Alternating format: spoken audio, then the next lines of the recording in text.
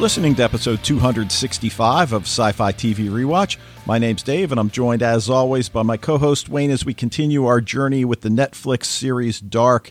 We are recording on Labor Day morning, so we're still working for you guys.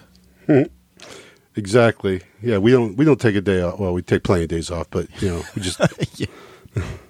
They probably don't even have Labor Day in any other country. Maybe Canada, but probably not even there. So yeah. everybody Well, I know else they have is working. like bank holidays in England and Europe and everything, so I think they're kind of like the same thing.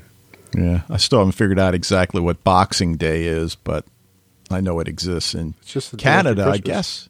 Well, yeah, I know, but what is it? What is it, I mean, is it like you box up the stuff you don't want and take it back to the store? I don't know. I probably... Yeah, or you're had it with hanging out with your relatives for a whole day, so you just fight. Right. So, all right. Well, anyway, we got a lot to talk about. And as always, like to hear from you. Sci-Fi TV Rewatch at gmail.com. Go to the website, leave a voicemail, record your own audio clip, send us the MP3, tweet us at Sci-Fi TV Rewatch, or consider joining the Facebook group if you're not already a member there. All right. So because we have so much to talk about, we're not going to do a tip of the week this time, but Fred has us covered in his weekly feedback. So you guys are going to get your tip this time just from the Netherlands instead of the U.S. So, All right. All right. So it saves us the trouble. Exactly. So All we right. are So taking this a is, little bit off. yes. So this is Dark Episode 8, Season 1, As Ye Sow, So Shall Ye Reap, written by Martin Benke and Jante Frisia, who also wrote 104 Double Lives and 105 Truths, as always, directed by Baron Bo Odar. And, dude, I don't even know where to start. I mean, certainly one of the things that we've suspected for a while, I think we have it established here, is that time is a loop. Everything is connected. There seem to be 3 timelines that coexist with the cave as a station of sorts, right? 1953, 86, and 2019. Right. It's like that. What was it? Well, I can't remember what Tannhaus called that little symbol, but that everything, it's all connected, like these 3 dimensions, right? The past, the present, and the future, and they're all connected and all affect each other. As we see here, a number of cases where people are actually creating the future in the past. Exactly. And that point has been made several times, that time is not linear. I mean, certainly as time travel aficionados, we and the listeners have seen plenty of stories where somebody from the future comes back to the past to change the future. Right. But yeah, in this case, a grade A blunderer like Ulrich goes into the past and basically single-handedly is making the future himself, right? well, It right, really but kind of that- boils down to Ulrich. But that's sort of the question. Had Ulrich killed Helga in 1953, would that have changed anything in the 1986 and 2019 timelines? Yeah. I'm not sure. Or I'm what if he still a didn't? little- What if he never attacked them? What if he, let's say, didn't leave his cell phone back in Tannhaus's store? He's a one-man time wrecking crew. Not to mention that he's back to his old, well, I don't know that they ever left, but his reaction to everything, which, instead of keeping things around a 5, he turns it up to 11 right from the start. Yeah, absolutely. Upon realizing that you are in the past, you might maybe tread a little bit more careful, But Not that's draw just attention kind to of- yourselves. Yeah. That's like not in Ulrich's that's not how he rolls. No. Now, where is 2019 Helga? I mean, we know he went in, but where did he go and what is he doing? Yeah, well, it seems like Ulrich lost him in the caves there. So whether, he might have gone back to 86, Well, that's true. He could have just turned back. Or he could have, know. exactly, not gone anywhere. Exactly. Right. Now, the other thing, are we to believe that all of this started after the power plant incident in 86? I don't know that we get an answer, but that's sort of what is implied. Yeah. What power plant incident? I don't know, there was some kind of overload. When Tannhaus is talking to the stranger and they're talking about, how the portals actually get opened, and the stranger mentions a power plant incident and that the machine will be able to replicate that incident. Oh, yeah. Yeah, maybe. Yeah. So yeah. Now the other thing I found interesting, 1953, Egon Tiedemann is vastly different than the policeman we know in 86. He seems to actually care about his job and treats Ulrich with the understanding that really is required to calm this guy down during that confrontation. And it's just, I understand he's much younger. He's probably still relatively new in his career, but it was really a nice contrast to the Egon that we've pretty much had presented to us all along the way. Yeah. Oh, absolutely. He's young. Here's actually something that I thought about, is that, especially with seeing Egon with the policeman's uniform on, that, it's, at least to me as an American, can't help but recall those Nazi uniforms, right? Sure. I'm sure it's just a German police uniform, but with those big things on the neck. To me, I'm just like, wow, that really, and it's only 8 years after the war, so Egon is very likely someone who served in World War II. All these people, lived through World War II. So that's not explicitly stated at any point, but I just can't help thinking that here's people, basically, this is a country and people just recovering from a tremendous trauma. Yeah. So, but yeah, Egon is way different, and how funny is that to have him and Ulrich facing off once again, but now Ulrich is the older man and Egon is the younger, and certainly they're though it seems like for Ulrich the relationship is not much changed. Like when he kind of finds out it's Egon, he still bristles a little bit. Yeah, and we see a few of those in this episode. So, all right, well, before we started recording, you asked me if I knew the Shakespeare quote and its origins, and you can deal with that when the time comes, but we are presented with the idea of wormholes and the Einstein-Rosen bridge, which, again, comes up in time travel stories quite a bit, but it's a speculative structure that links separate points in space and time.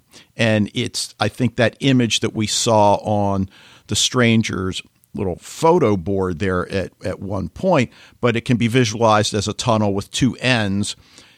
But as the stranger in his conversation with Tannhaus brings up, it's not only time, but it's space. Now, we haven't really seen anybody travel spatially yet, and I wonder whether or not we will. Yeah, no, right. Everything seems to be taking place in the same, in Winden, and literally actually, at the entrance of the cave and the exit of the cave or whatever. So, yeah, we have not seen spatial movement, but loads of time movement and everything. It's just so trippy just to even bring in 1953 all of a sudden. Oh, yeah. And also, according to Einstein-Rosen, these distances could be as much as 1 billion light years apart, or short distances, even just, a few meters in terms of space. But again, even wormholes are just theoretical at this point. So that was thrown out there. Where would science fiction be without the concept of wormholes? So, of course. So, all right. Well, why don't we take a look at the A story, which finds 2019 Ulrich in 1953 with younger versions of Egon Tiedemann and Helga Doppler.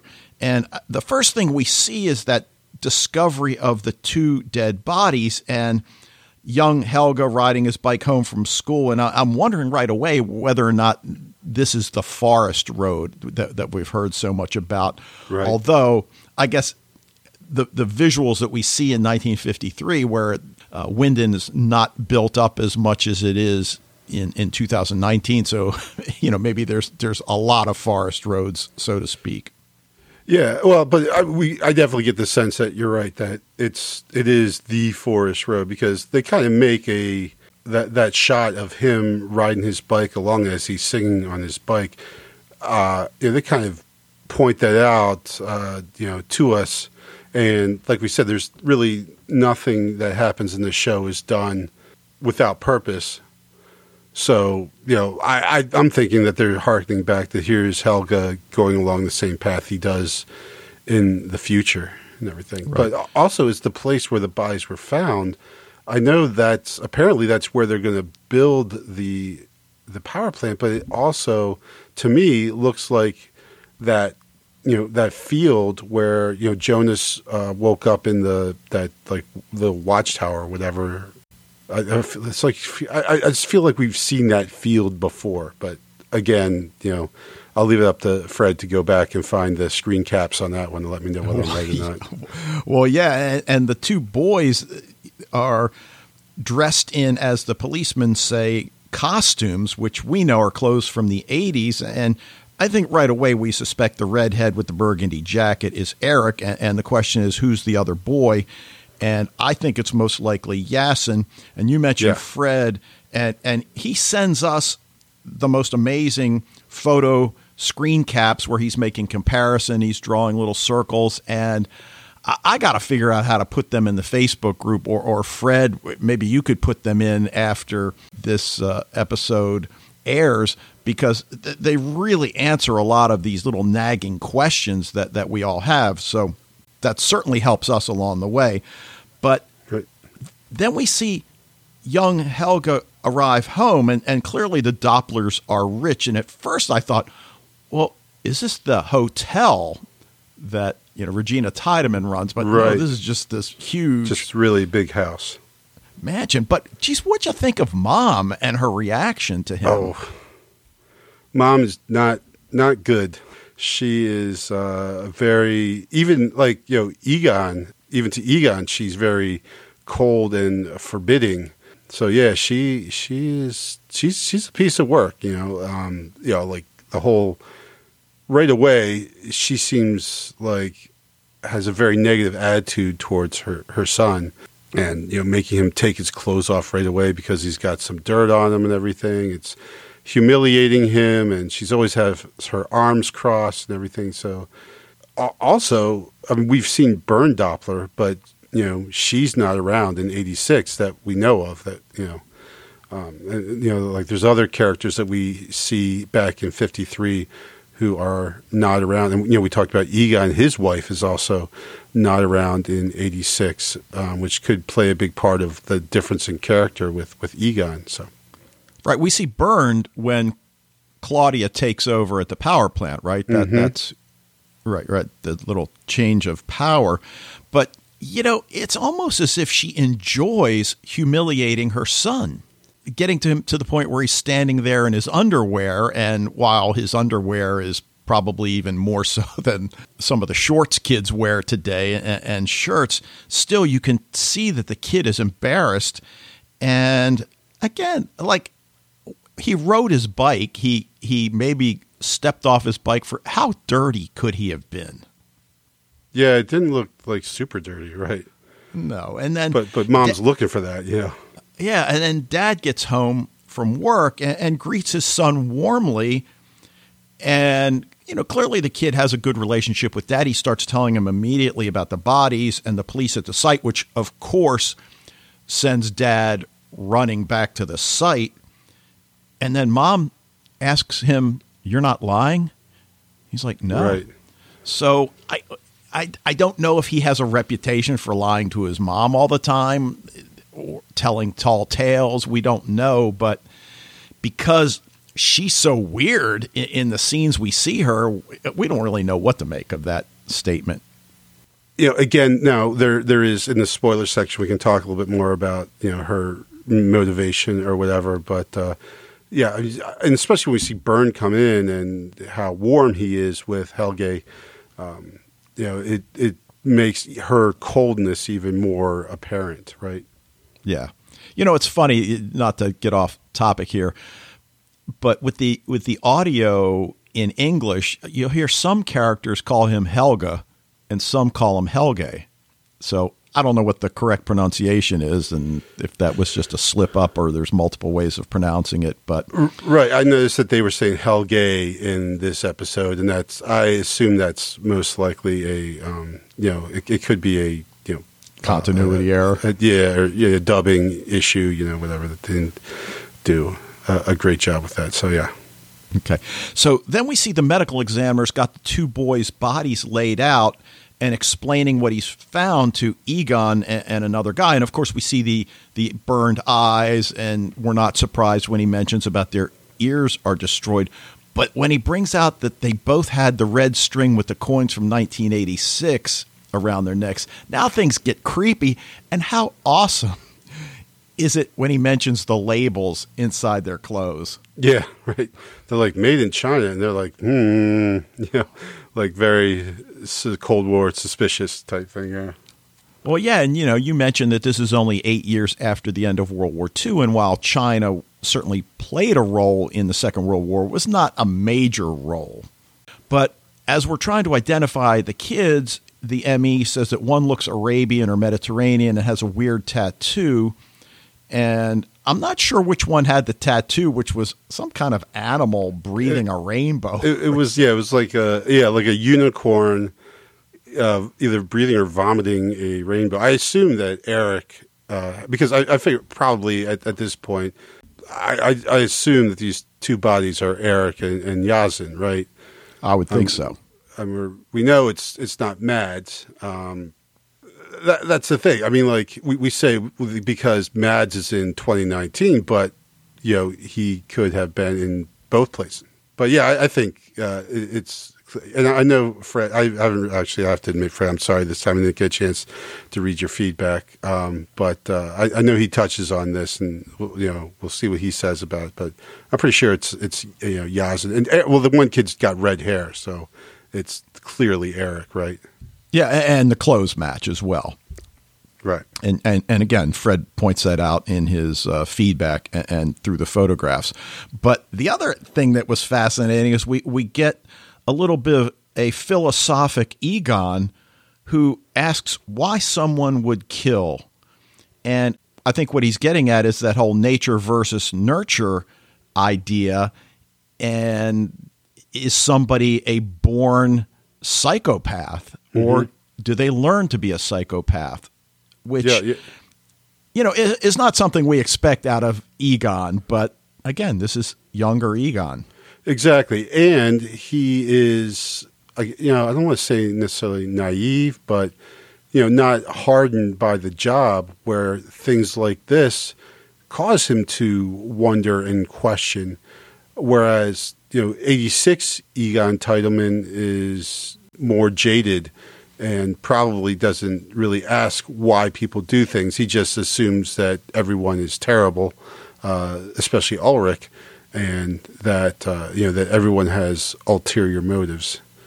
Now, I was just going to say it's interesting because we see him 33 years later, totally jaded about his job, and look, I worked my job a long time. You've been in your job a long time. I don't think either of us got that jaded. I mean, we certainly got realistic about certain things, but we learned how to maneuver and navigate the system so that we could, enjoy our work. So whatever it is about him, I don't know. Yeah, and I also see even in 86, the one thing that seems to be the same is he does ask questions, right? Like when he sees Jonas, true. He's like, what are those? And is Satanism a thing? So he still wonders about things, but it's just, as you said, he's just so and again, what happened? I feel like Ulrich says something to him about his wife at some point, maybe. I can't remember, and so I'm not going to go too deep into that. But certainly, we don't see his wife around in '86. So, is that part of the reason why he is like that when he's older? Yeah, could be. Now, the other interesting thing that pops up here is that Bernd Doppler is obviously concerned that his project may be delayed, and they're already dealing with the public perception about whether or not nuclear fission is safe and is going to be good in the long run. But he suspects that the coal operators are behind these two bodies and have been planted there.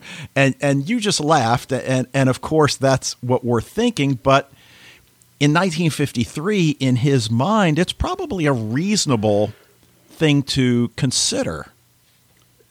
Yeah, but well, I mean, yes and no. I mean, like, is the coal industry, is this how they're going to get you? By killing two kids and dumping their bodies in the place where you're going to build? It's like, that doesn't really seem to scan very well, But if you're paranoid, it's in the era of quote unquote fake news. We're used to this kind of stuff all the time. But yeah, it just seems like if the coal industry were after you, that there's probably maybe better, more effective ways of discrediting you. Good point. So, all right, now we mentioned 2019, Ulrich has traveled to 1953, and it starts by following Helge into the cave. He finds that little guide string, and he's only got his lighter. I'm not sure about the science behind all of that, but how his lighter doesn't go out, I don't know. How he doesn't burn his fingers, I don't know. Right. But regardless, why does he have a lighter? We haven't seen him smoke or anything. Yeah, that was the other thing I thought about. And the other thing I thought about is that lighter that Mikkel steals off of Egon. Right. Yeah, his desk in 1986. So, again, is it related? I don't know. But is it? I wonder if it's the same lighter. Yeah, I started thinking that as well. I didn't think about that. That's a good one. Now, Helge leaves the cabin, and I guess it's still that same cabin we've heard about. And I don't know, the scene with the two older boys where they attack him and then the one pisses on him. And I mean, he doesn't seem like a kid that lords his wealth over people. I mean, you never know, or are people just jealous of the Dopplers in this town? But yeah, well, here's my take on this, and this kind of ties in with what I said, like, so recently after World War II, is that, I mean, we're 8 years out and the Dopplers are doing very well, right? Sure. In a country that suffered a lot, the Dopplers seem to have come out of it okay. So that would surely build resentment in those who did not, who are still suffering the effects, who are still, basically who are not doing okay. So is that part of it? I don't know, but I just thought that when they were picking on him, it's like, or what I thought the whole time, really, from the minute I saw the Dopplers, is that for being 8 years after World War II, the Dopplers don't seem like they've really suffered any ill effects, except for, of course, Bern, walking with the cane and a limp and everything. Right. But yeah, I mean, he's just a little kid too. Like, I mean, yeah, like, it's one thing to, like, I mean, it's not okay to pick on a little kid at all, but then to pee on him, like, seriously, like, what's that about? All right. Now, a couple of questions. What's he doing at the cabin? And, when Ulrich is kind of approaching, the boys see him and they run off. And, he comes over and asks if he saw an old man in pajamas, which obviously is great because this is the younger version of that older man in pajamas. Right. But he tells him next time to fight back. And it still goes back, what's he doing at the cabin? It just seems like he's there to play, but, is it to get away from his mother? I don't know. Well, he's supposed to be going to Claudia for math tutoring. Right. So it seems like he just kind of takes a side trip. So, I mean, this is the point I guess we can talk about Helge at this age versus Helge in 86 and Helge in 2019 is that, it seems like he is certainly a singular individual, right? He is different than other people. And we see that even as a kid, even before he is almost killed by Ulrich, we see that he's different than other kids. And, that's unfortunately people who are different and who stand out and who don't act and dress like everybody else. They tend to get, picked on and bullied, which is really a shame. So, I think that's part of it. But yeah, he goes and, we see this kid basically by himself, he goes to play. Like you said, he's playing soldier down the bunker all by himself. And it's, in a way he's just being a kid. In a way it's kind of sad too. Yeah, no question. And the thing about it is, one of the questions that keeps coming up is whether we're in this repeatable time loop, so that, you mentioned him being, kind of weird as a child, and, maybe we can understand that since he's by himself, apparently most of the time. His mother acts as she acts.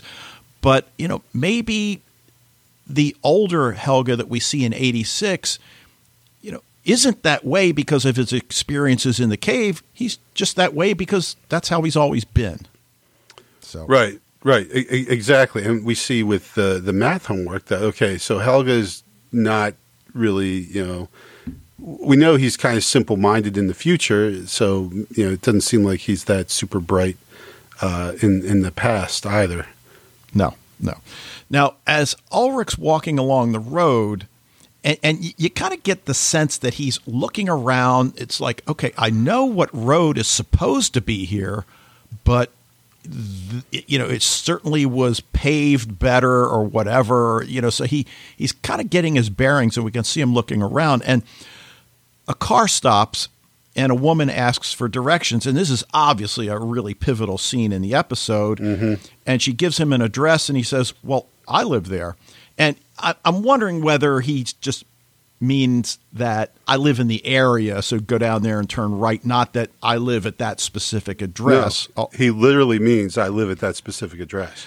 Okay, so if we take that line of thinking, then it seems almost a little odd that he wouldn't maybe want to follow up with that. But I guess he's got other things on his mind.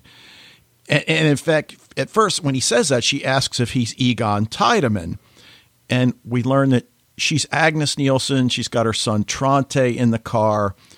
Where Neuenwinden introduces Tronte to Ulrich, and then we hear Tannhaus's little voiceover. Imagine traveling back in time and meeting your own father before you even existed. And this is where he's like, well, what year is this? Mm-hmm. And I always love it. Whenever somebody asks that, nobody acts like that's a ridiculous question.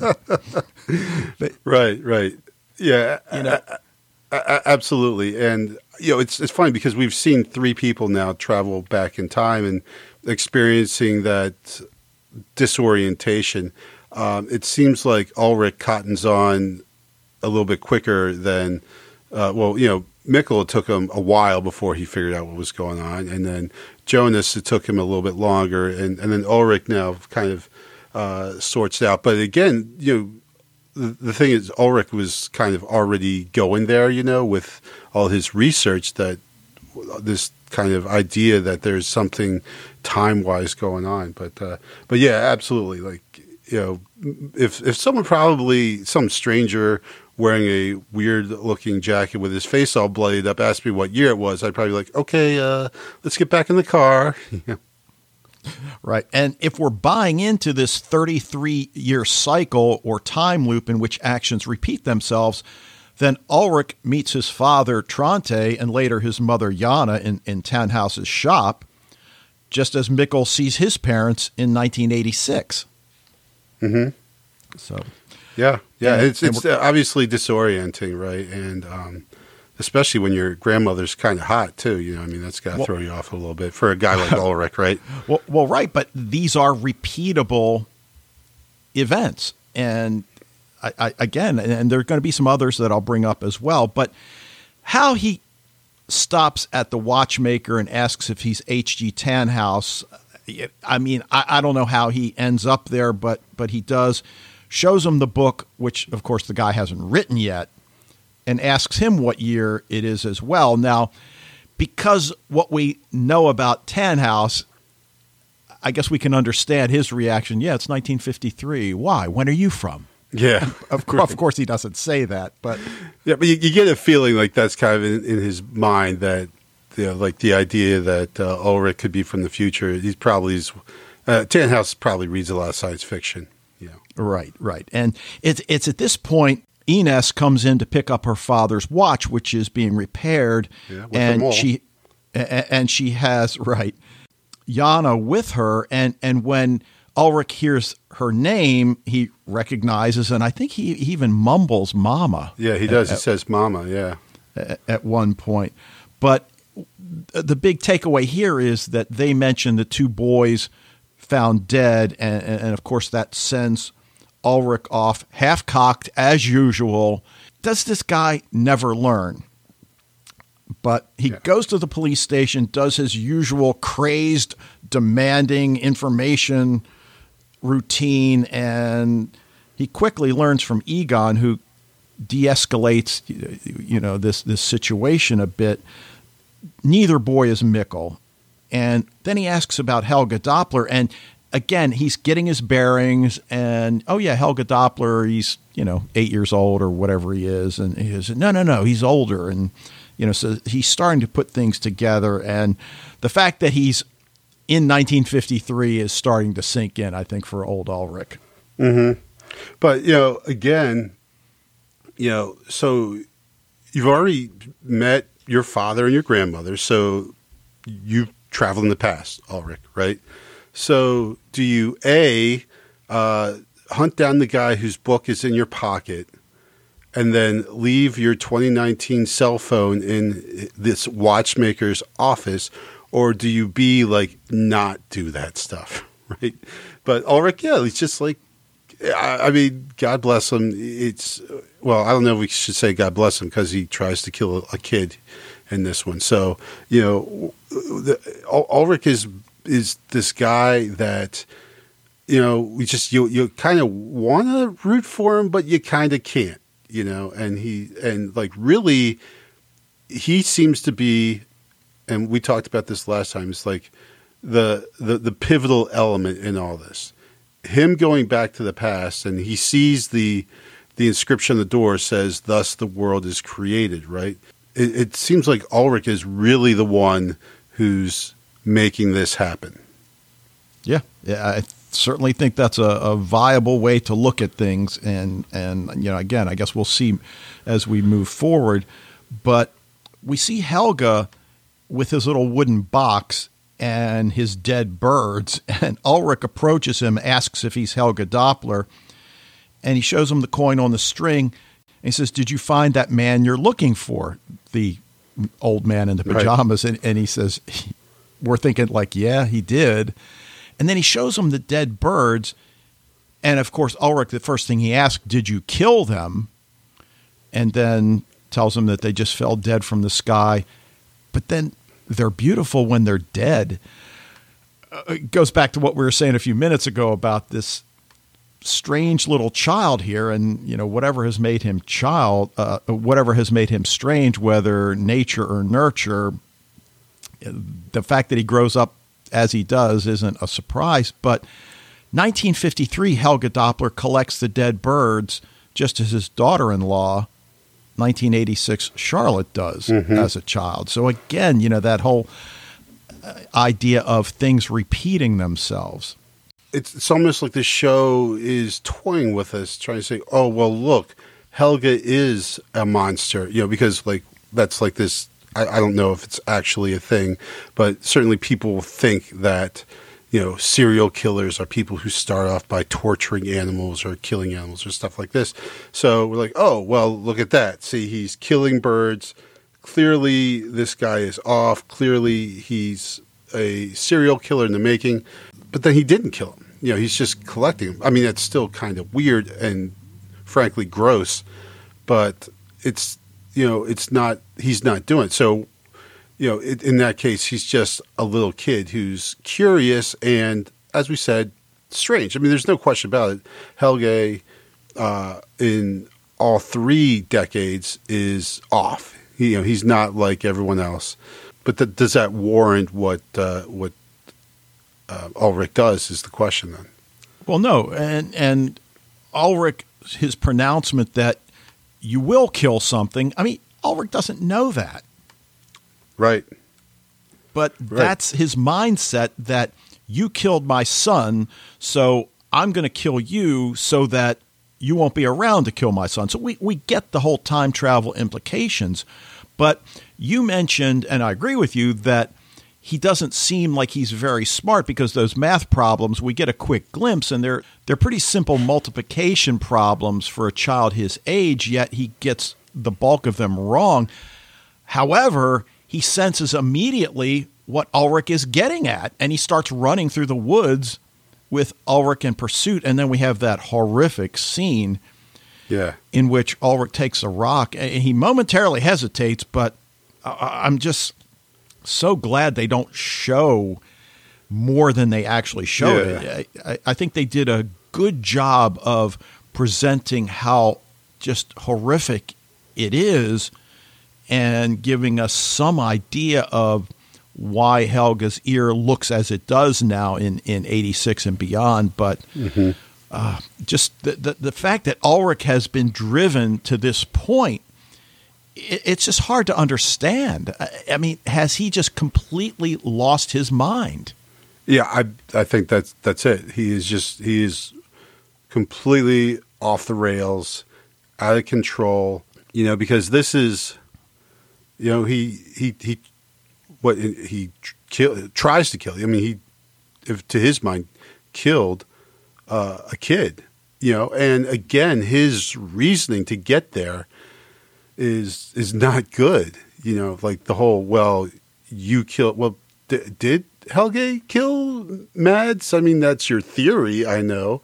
As a police officer, Ulrich, maybe you should have some actual proof, which he doesn't have. But he's convinced himself so much, and he's so driven and so just emotional that this idea of proof or anything like that is just he doesn't even run through his mind. Well, yeah, because as you said earlier, I mean, he is a good detective. He does know how to follow the evidence and draw conclusions, yet here he just abandons all reason. And I guess you could argue that, well, his child is involved, but no, I'm sorry. That doesn't make it okay. He just needs to pause for a second, just to take a second and actually think about what you're doing. And that's just, Ulrich just doesn't do that. He doesn't think about, it's like the whole thing, his affair with Hannah is clearly, he didn't think that through, right? Didn't think about the implications, just went with the moment, right? The same thing, following Helge into the caves. He doesn't really think about what he's doing. He just does it. Well, he accosts Helge when he's in his hospital room. Well, it's not a hospital, but, in his room. He's an old man, and, Ulrich basically attacks him there. It's just he just doesn't pause to actually think about his course of action. And unfortunately, there's looks like the consequences are far in the fact is he is quite possibly creating the future he is so desperately trying to avoid. Yeah, exactly. And then, he notices the shelter, which still has a cot and some shelves in it, and that's where he drags Helge's body. But then later we see him just sitting outside staring at the shelter. Oh, what's that all about? Is he contemplating whether or not he actually killed him? Should I go back in and see if he's still alive? What? But you're a policeman. Why are you still staying at the scene of the crime. I don't get that either. Yeah. But well, I think he's definitely experiencing regret there, though he obviously thinks what he did is the right course of action. Again, to his mind, he just killed a little kid, and that even like for Ulrich, it's obviously not sitting too well with him. But again, you're absolutely right. Why would you stay there? You just killed a person. Why would you stay at the scene of the crime unless you are not in your right mind? Right. Now, you mentioned earlier Ulrich leaving his coat at Tannhaus's and the fact that his smartphone is in it.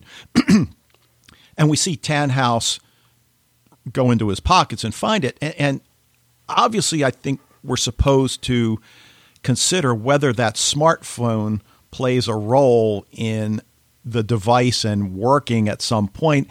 But I guess I'm thinking, okay, 1953, that technology is so far beyond anything. Mm-hmm. Maybe he doesn't make sense of it until the early 80s. I mean, we don't know. And one of the things that we will talk about when we talk about The Stranger is when the stranger actually acquired that device and from whom did he acquire it.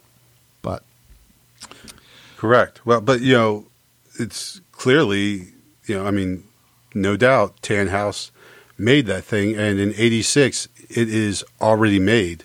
So I don't know, how long would it take for you to reverse engineer a cell phone to create a time machine? That might be about a 33-year span. So, all right. Well, before we get to that, because they'll get their own little section in this discussion, we've got Egon Tiedemann and the arrival of Agnes Nielsen, and we already know that Helge is being tutored by Claudia. And, you mentioned him playing, with that stick almost as if he's playing war, which, you kind of alluded to this. As devastated as Europe became, because of the war and Germany in particular, I just found it interesting that, number one, as you said, that their police uniforms would have such a militaristic feel to them after the war, but that a child would be playing war. So I don't know. Maybe it's just I'm reading too much into it. Maybe a little too soon, right? Yeah. But kids are kids, though, still, right? And, for him, he's like, what, maybe 11 years old? I don't know. Did we get an age on him here? I know. I always depend on you being able to determine approximate ages. I feel like they mentioned somewhere very quickly how old he is in like 86. I think they said like, I can't remember. But anyway, so he's clearly not older than 13 or not young. I would say between 11 and 13, I would say in there. So he's a kid. He's a kid. He's a boy. He wasn't very old when the war was taking place. In fact, he was probably just a baby, so he has no real concept of it. He probably doesn't really remember anything about it. And so playing soldier and war, though we would say maybe it is too soon, and maybe he all these kind of things should have but it's still a kid. The kid's a kid, and they're gonna like taking sticks and pretending they're guns, and pine cones pretending they're hand grenades and everything. It's just he's just a kid. Yeah. Now Agnes and Tronte arrive, and they're going to rent a room in the Tiedemann house. And Agnes says her husband's dead. And, of course, one of the things we'll consider is whether or not... She didn't say dead. Well, what does she say? She says, like... No, she said he's, like, moved... she uses some euphemism that can mean dead, but doesn't necessarily mean dead. Okay. Like moved on or something like that, but I can't remember. Okay. And it's probably, obviously, the original German. It's going to be something, but I think probably even in the original German, she says some kind of euphemism that could mean dead or could mean just that just alive but not in their lives anymore. Well, the other thing we have to contend with is that the English dub doesn't always coincide with the English subtitles. I can tell you that from experience. But so what's she saying in the subtitles? Well, I have in my notes that Agnes says her husband's dead. Now, I guess I would have to go back and check on that again. So we'll leave that. I'm sure somebody will catch us on that. This is like the mother issue from Jonas, man. It's all coming back to haunt us. Right. But Claudia is showing Tronte around. Helga's tagging along, and they come to the caves.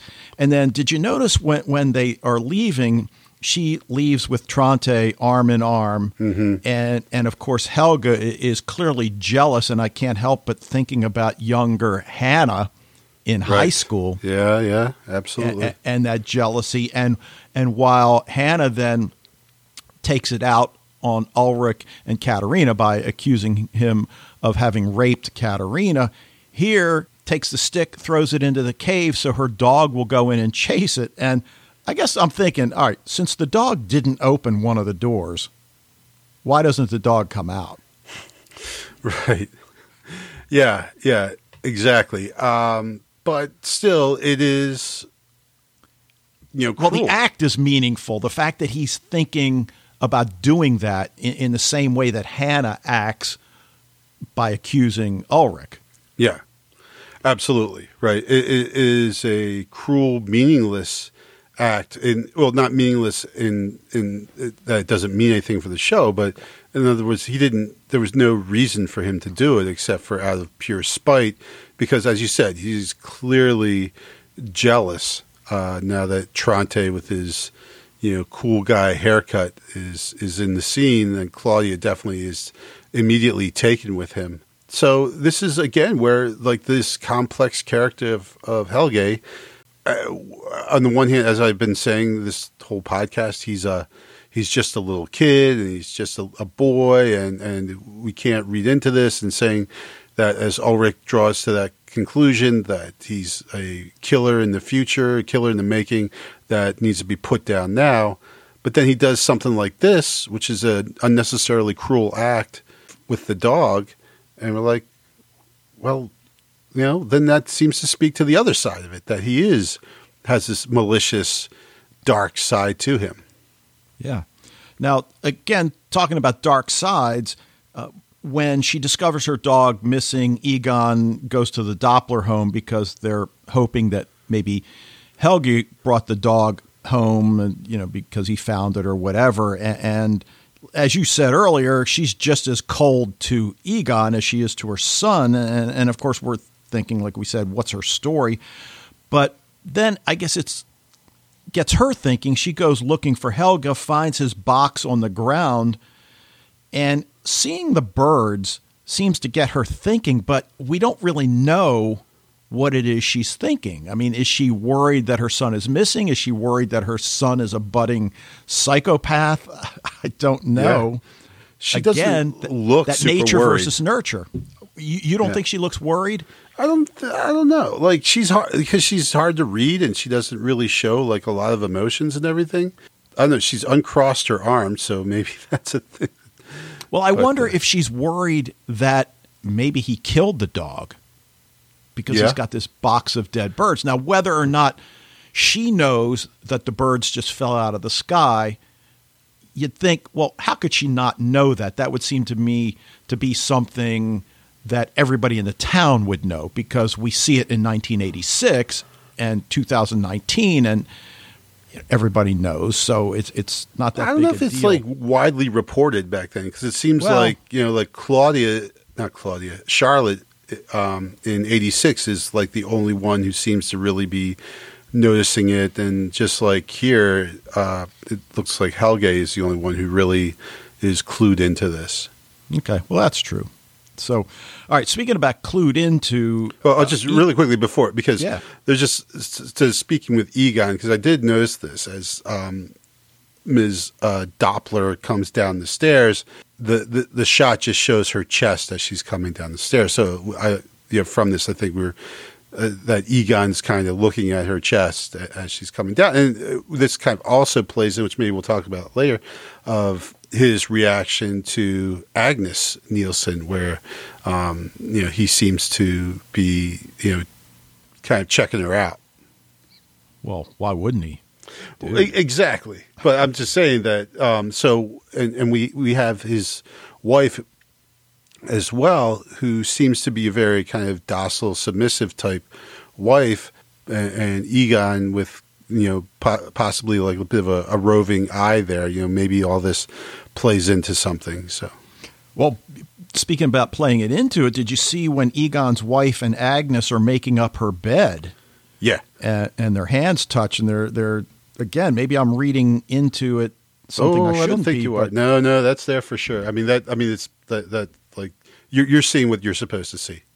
Okay. So again, in terms of affairs, is this going to be some sort of an affair in the making? Little brown chicken, brown cow.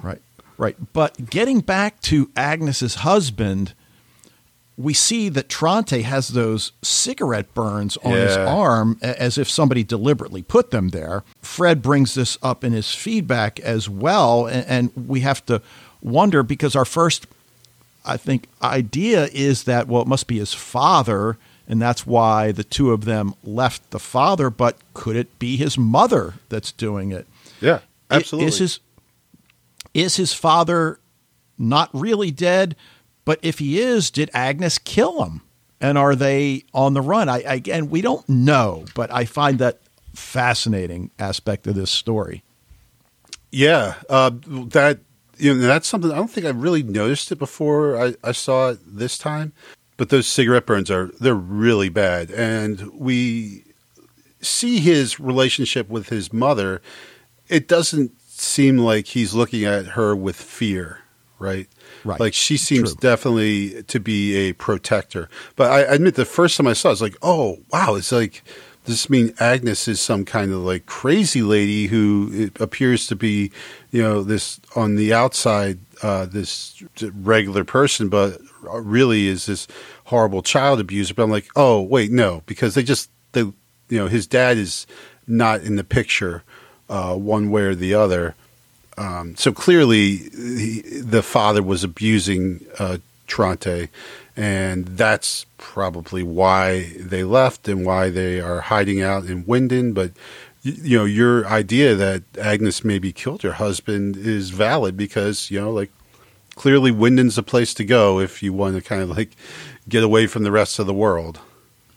Yeah, I mean, I guess we haven't really heard about Ulrich's grandfather, at least that I recall. But we hadn't heard about his grandmother until right now. Well, right. So, all right. Well, The Stranger and H.G. Tannhaus discussing time theory in 1986, because the bulk of the episode obviously takes place in 1953. But we see these two talking time travel in 86. And in terms of preparing for the podcast, I don't know about you, but I had to constantly stop, take notes. Wait a minute, what did he say? Yeah. But, as we said at the beginning, they start talking about the Einstein-Rosen bridge and traveling through a black hole to another point in time or space. And it's the Trinity knot. That's that design you brought up at the beginning that we couldn't remember what it was. But we also see the Trinity knot on that book that Noah is holding when we see him really briefly, and I'll get to that in a second as well. But the idea that the wormhole connects the past, the present, and the future is just pretty fascinating stuff, and it obviously is a source of a lot of our consternation trying to figure this show out. But when he gets into Nietzsche, then it's like, oh God, you had to bring up Nietzsche.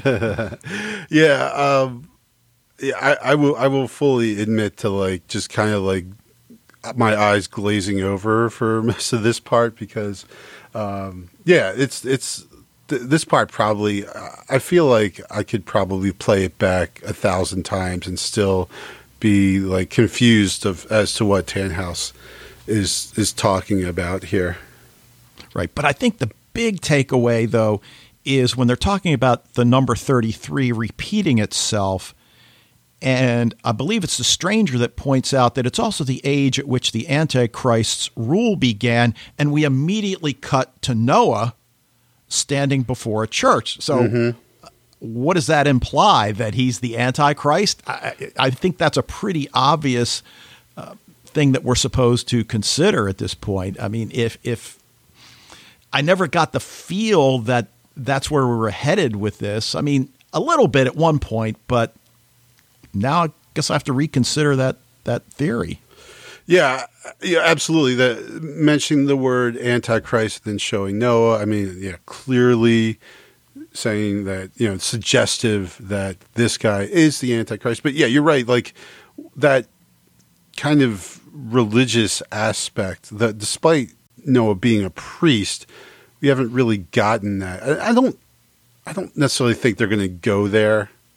I don't see this show becoming some kind of religious allegory, but I think just basically this idea of the Antichrist as this horrible person who is pure evil, which I don't even know if that really, that's what we think of when we hear the word Antichrist, right? Oh, we just think of someone who's pure evil. And so, I don't really, again, I could be wrong, but I don't see them going with full on this becoming some kind of war between, like angels and devils and things like that.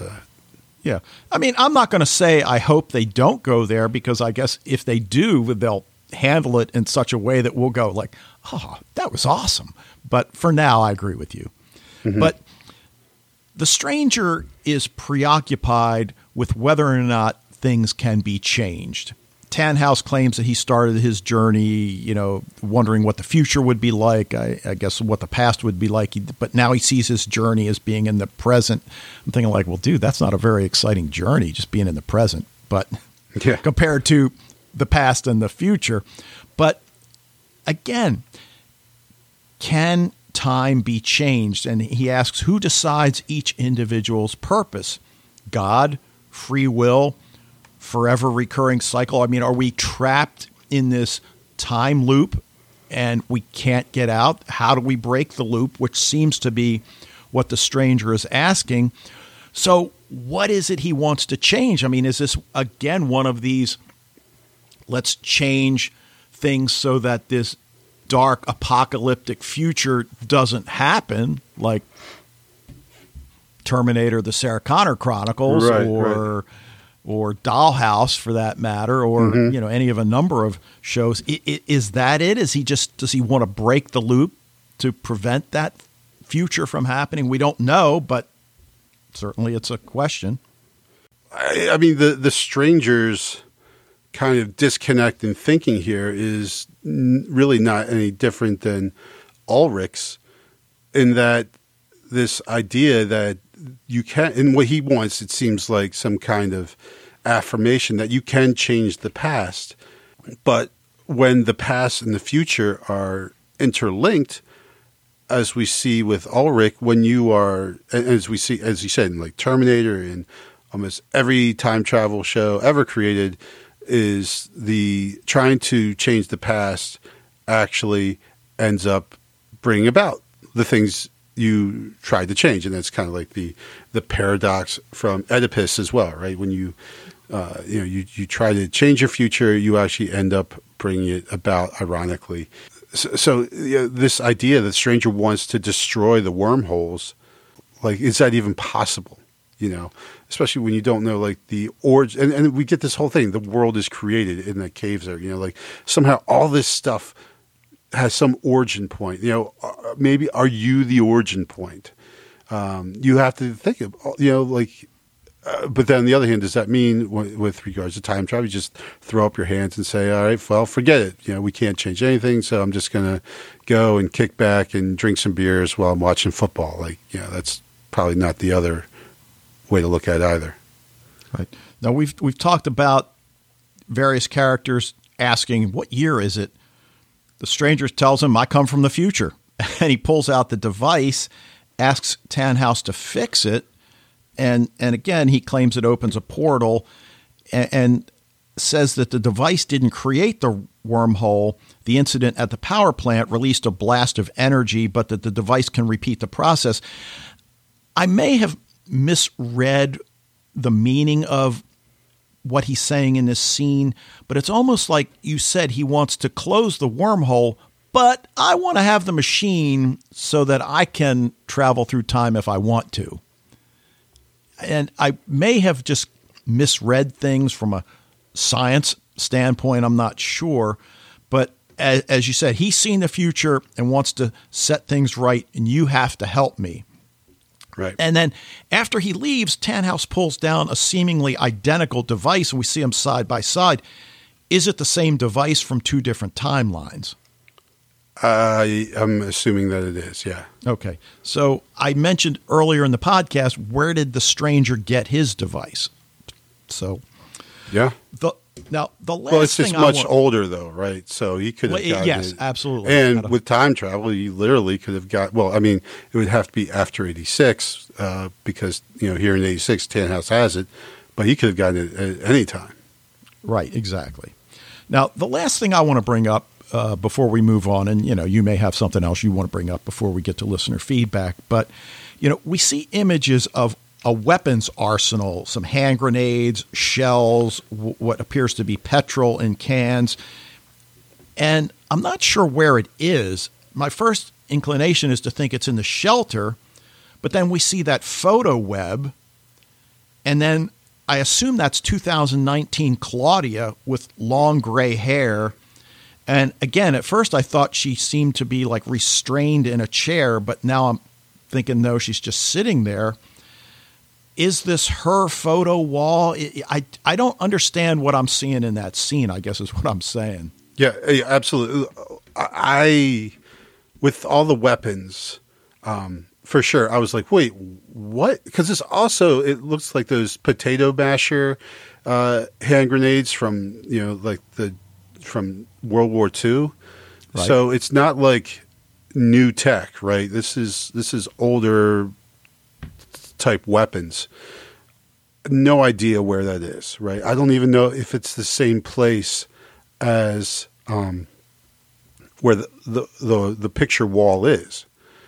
But we see in the picture wall, and you said it is Claudia, and we are pretty sure it's Claudia because as the camera scans over the images, we see the picture of Claudia as a child in '86, right. And then this older woman, which is the first we've seen. I've said a couple of times, like before, Claudia is not around in 2019. Where is she? Well, here she is in this, wherever this place is, staring at all these pictures on the wall connected by string, which we've mentioned before. It kind of looks a little crazy, but yeah, I don't know if it's the same place as where all the weapons are, right? Right. Now you say where she is, I say when she is. When she is, right, correct, right. As well as where. Yeah, because like I said, I mean, she's not even mentioned in 2019 at all. So, yeah, when is she? Like, I mean, Claudia's looking, I mean, she's obviously looking like, it doesn't look like life has been treating her well wherever and whenever she is. All right. You got anything else you want to bring up before we get to the feedback?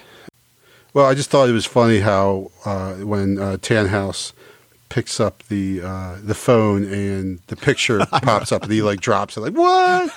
I thought about that too.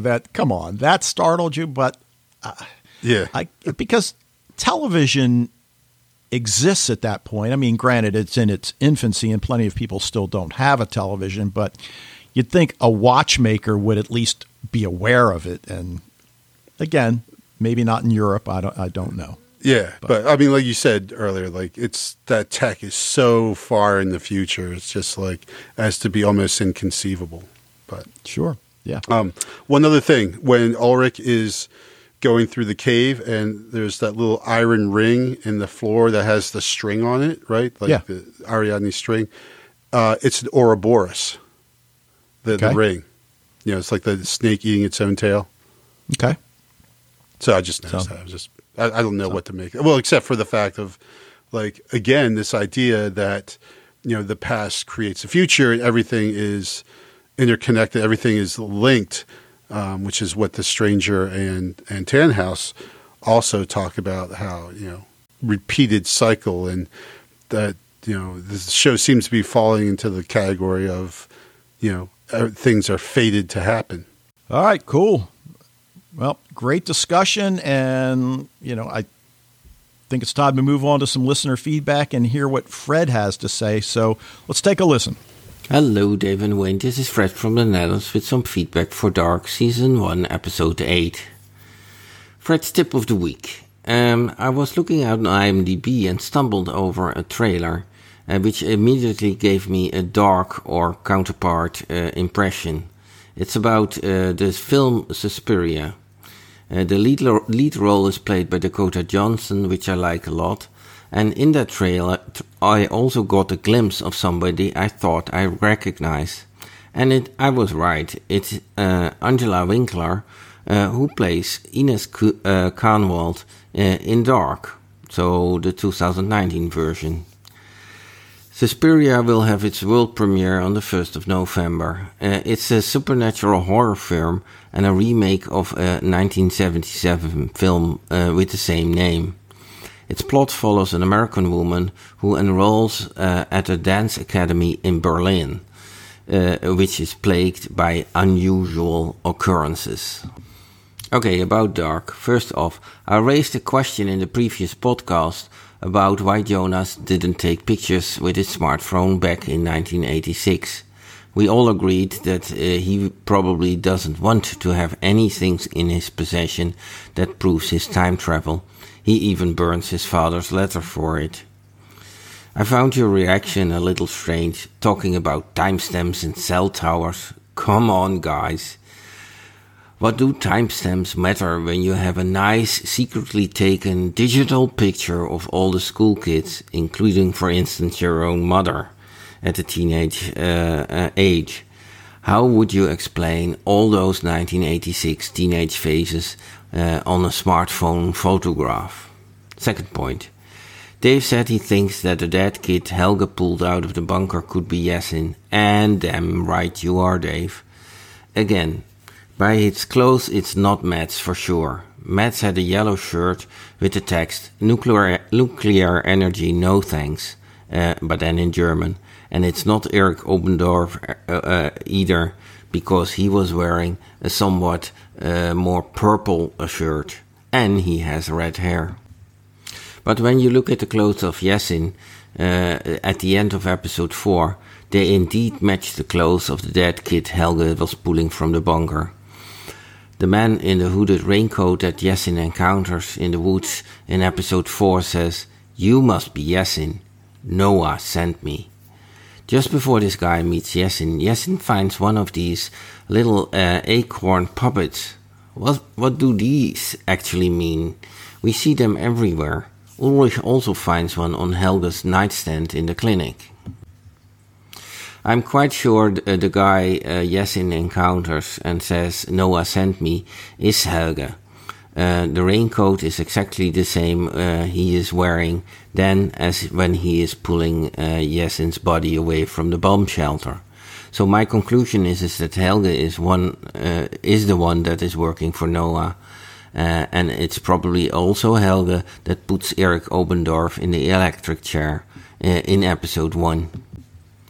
The 2 dead children that are found at the construction site of the new nuclear plant in the beginning of this episode, so episode 8, are Yasin Friese and Eric Obendorf. Clothes, skin color, hair color, skull form, it all fits. I posted this analysis on the Facebook page. Third point. Dave, I don't know why you think that the date Noah writes down on the wall of the bunker in 1953, so November 9th, is in a different handwriting as the November 5th that's already written on the wall. I think it's just a little bit wider, and it's the same handwriting. I will send you a screenshot to check. Fourth point. I won't listen to your spoiler zone, as you can understand. I actually like the fact that it had been quite a while since the both of you have seen the show, because it makes you guessing what comes ahead feel real. Wayne admitted to have binged the last 3 episodes now because of the spoiler zone. Actually a pity, I think. I hope you will keep it spoiler-free. On the other hand, I trust you fully on that. But also still spontaneous, guys, and that would be a little more difficult if you just have seen the last 3 episodes. Okay, about episode 8. As I promised, I posted a new relationship chart or family tree on the Facebook page. This helps you understanding the 1953 Winden setting. At the end of episode 8, the chart contains no further spoilers. Also, the wall with the pictures old Claudia Tiedemann is looking at helps in knowing who is who. How do we know it's Claudia? Because we see a set of pictures in which she is herself. I waited with my posting of this chart because I didn't want to spoil anybody for episodes 1 till 7. But actually the picture wall, which has a lot of the same information, was already shown in episode 1 and was actually the very first scene of the whole series, so you already could know that. If you look at how old Claudia is dressed and you compare this to the stranger, she could even be from the future, or at least be in the future. So, is it 2019 or is it even 2052? On the other hand, we also see hand grenades and a machine gun on those shelves and jerry cans with petrol or whatever piled on the floor. Are these World War II remnants, and are we in 1953? I think this is not the same bomb shelter as the one at the Dobler cabin. I will not go into the watchmaker's detail what the watchmaker tells the stranger, because I really have to rewatch the episode to grasp what he is saying.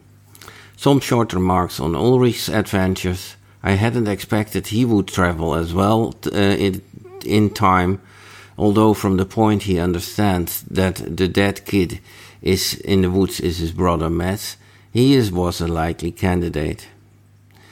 After the Sigmundus Creatus Est door, he takes the left tunnel, where Jonas took the right.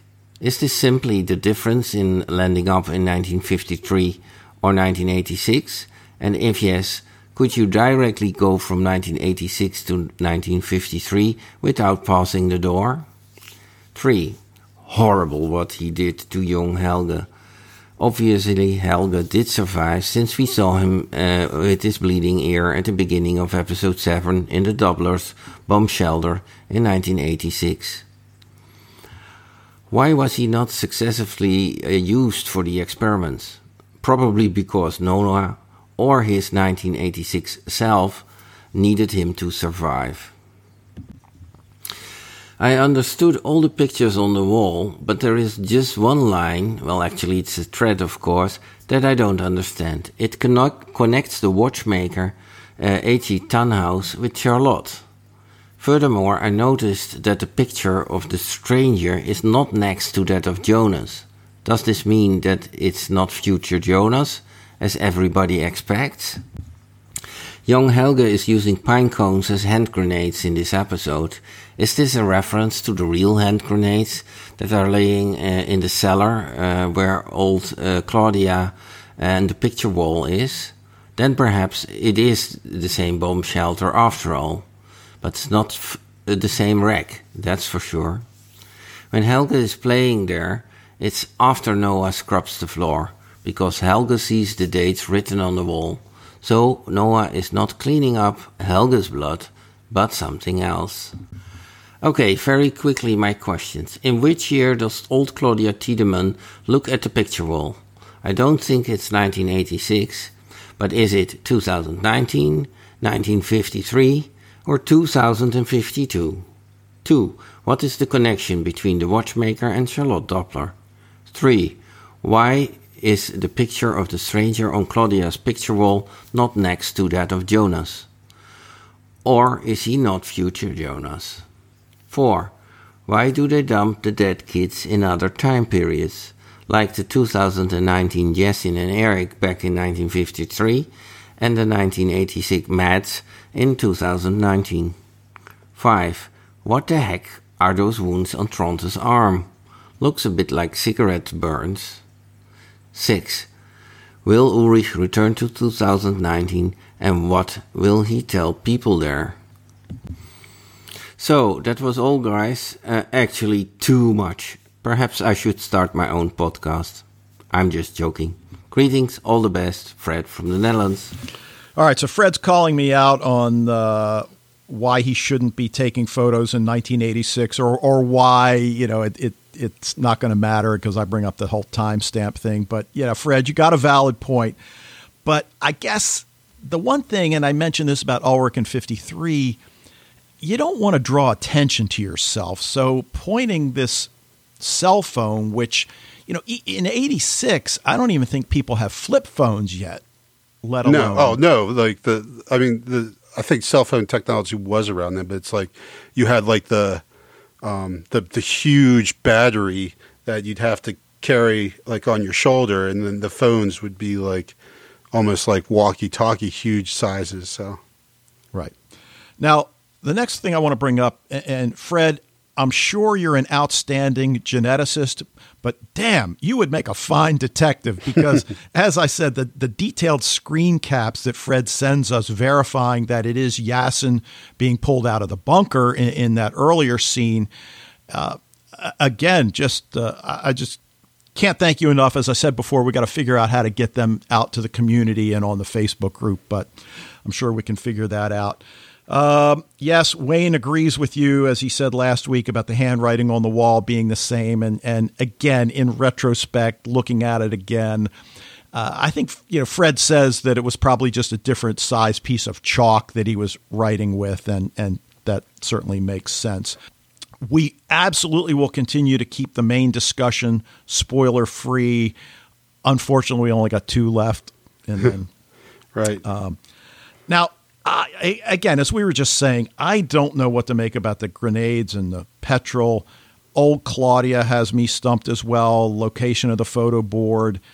But Fred brings up whether or not she's in the future, not even 2019. Is there another future that we haven't seen? So that's what makes that scene so great, is that we really don't have a clue what it is we're looking at. So, yeah, that boils down to it. We have really absolutely no idea, except for, the big takeaway is that Claudia is in the picture, right? Like, yeah. Claudia is still around after 1986 and, well after, because she's, a lot older than she is in 86.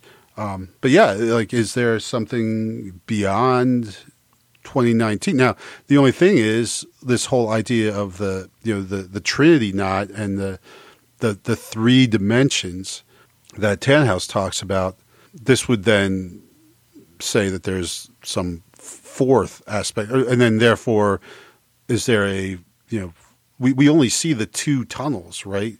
The one leading to 86 and the one leading to now to 53. Is there another cave? Is there, it just, as this show answers questions, it brings up like about 20,000 others.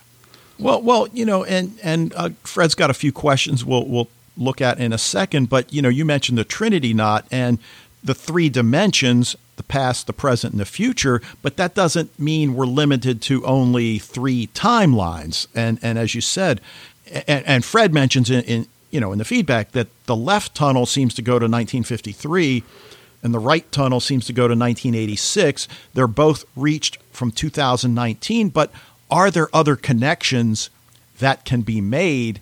And I guess when we see old Claudia, then, the wheels start turning. And when Fred says, is she perhaps in the future? But he also brings up whether or not there's a connection between Charlotte and Tannhaus. And I don't know. I don't necessarily see one yet at this point, that a connection that I'm making, because we certainly, I'm not sure what it would be. No, yeah, I don't know. Okay. Now, the other thing, and Fred gives us a little picture of the photo board, and the placement of the stranger's photo seems to imply to him that he's not future Jonas. I'm just going to go with the fact that I haven't seen anything other than that, and that's not enough to make me think that the stranger is not future Jonas. So in other words, I'm still convinced stranger is future Jonas.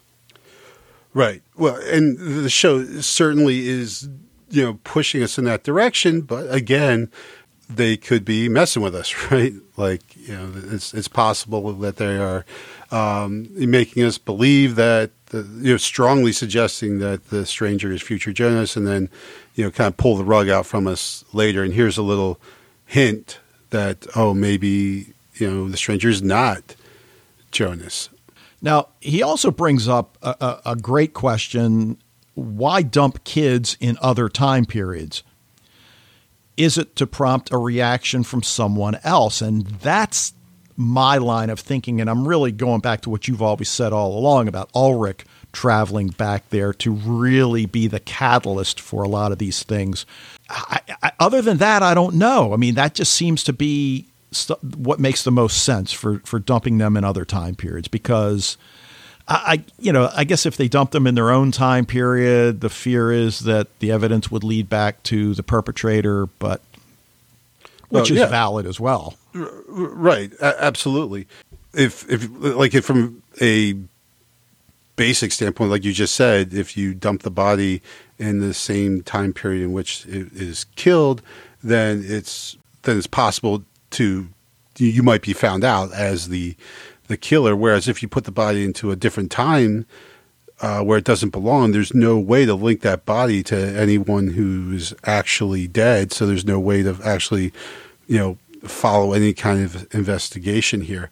But I talked about last time, and you said, I firmly believe that, especially like Ulrich, like all these things, like if you think about when each of these bodies are found, it causes Ulrich to follow a particular path of action. Then, he realizes that the body in 2019 is Mads, which basically leads him to Helge, which leads him to the caves. He goes to the caves and finds out there's 2 dead bodies at the site, which leads him to the police, which leads him to Helge. Actually, all these paths is Ulrich finding Helge, right?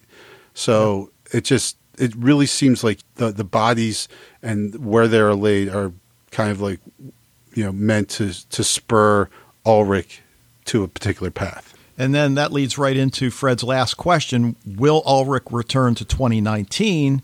And if so, what will he tell people? And I think, of course, he is going to return to 2019. And what will he tell people? I think he'll tell them nothing.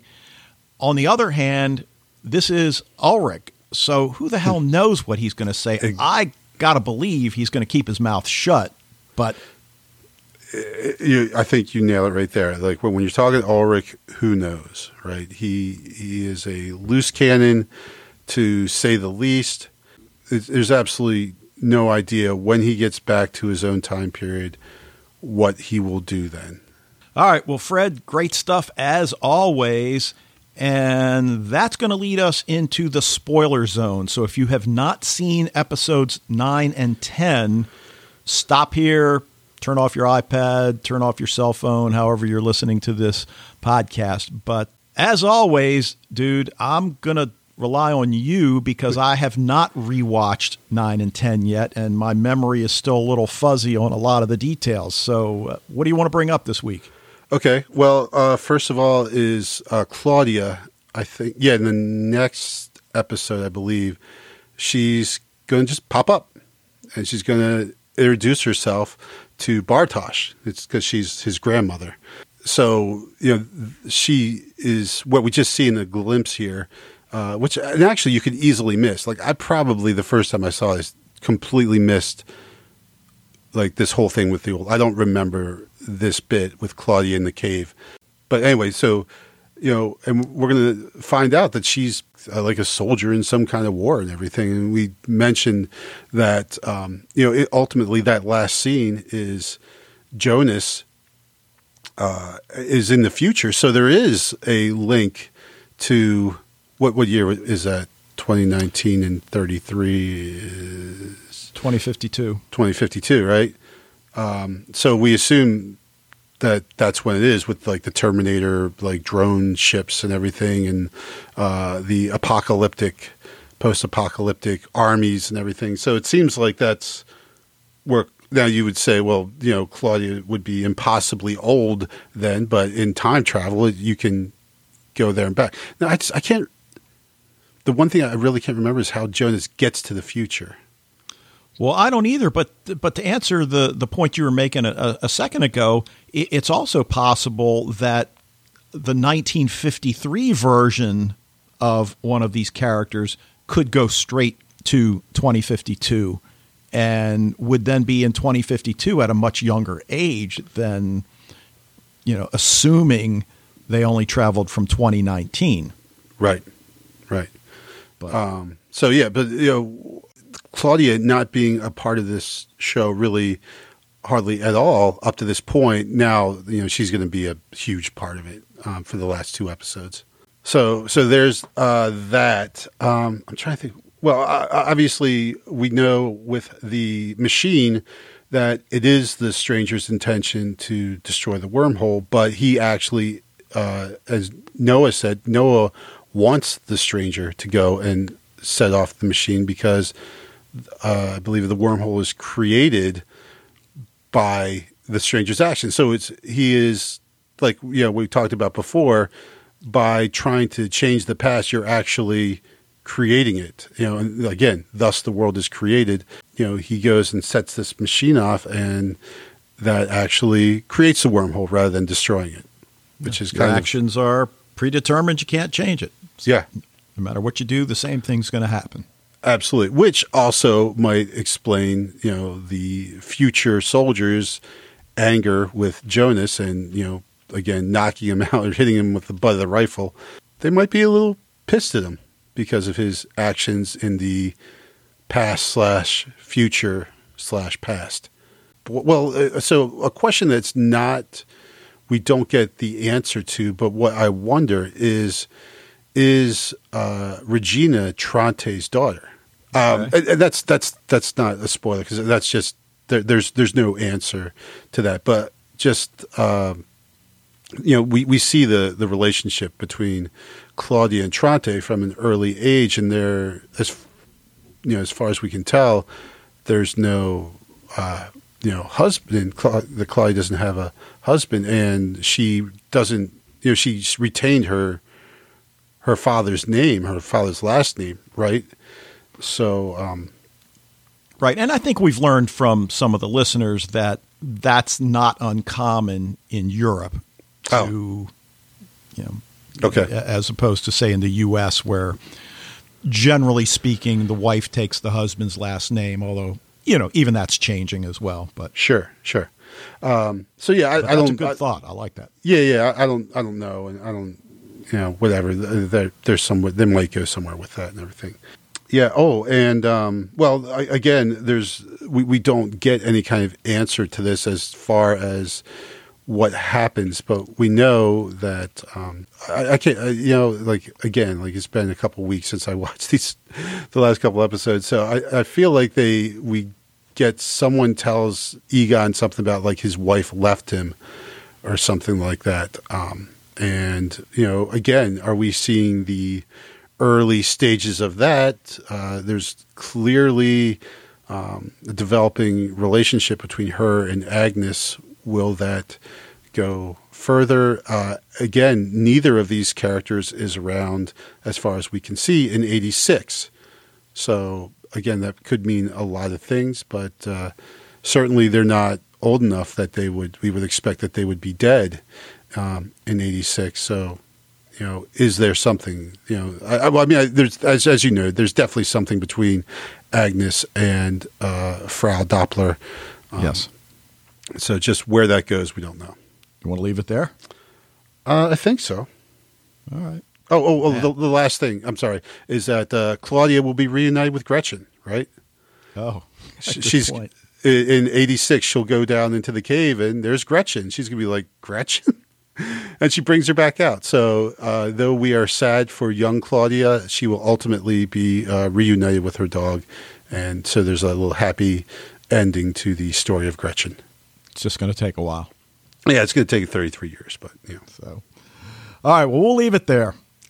Great discussion, great feedback, and that's going to do it for this episode of Sci-Fi TV Rewatch. We want to thank you for joining us. Love to hear what you think about Dark, anything else going on in Sci-Fi TV. Encourage you to join the Facebook group, share your thoughts with the Sci-Fi TV Rewatch community. If you're already a member, spread the word. Emails to sci-fi TV rewatch at gmail.com. Voicemails can go via the SpeakPipe tab, which you can get on the website. We'll be back next week to talk about Season 1, Episode 9 of Dark, titled Everything Is Now. But until then... Well, Dave, tomorrow I'm going back to school and back to the room that you were in for 20-some years, and still students are probably going to come around asking for you and what happened to you, and I'll tell them the old must give way to the new. Most folks hate that.